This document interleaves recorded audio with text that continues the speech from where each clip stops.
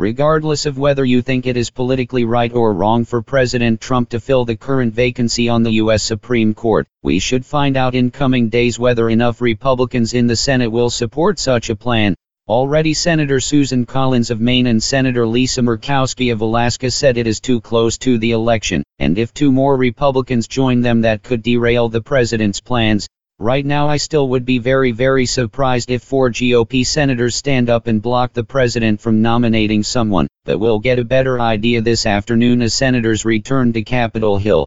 President Trump made very clear this weekend that he's more than ready to fill this vacancy on the U.S. Supreme Court, telling a campaign rally he will nominate a woman to replace Justice Ginsburg. As I would look for the president to talk a lot in coming weeks about hot-button issues which could go before the high court like abortion, gun rights and more.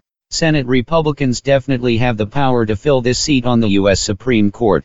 The only question right now is whether 4 GOP senators would really defy President Trump right before the 2020 elections.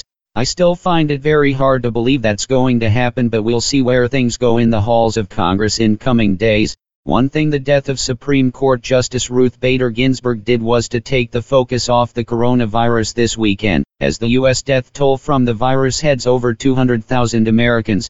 While the number of deaths each day in the U.S. has come down from a jump over 1,000 in the month of August, we are again seeing an increase in the number of new virus cases, with the average again over 40,000 per day, as infections are up in states like Missouri, Wisconsin and the Dakotas. What we don't know right now is if that jump in new cases is going to lead to another increase in deaths from the virus.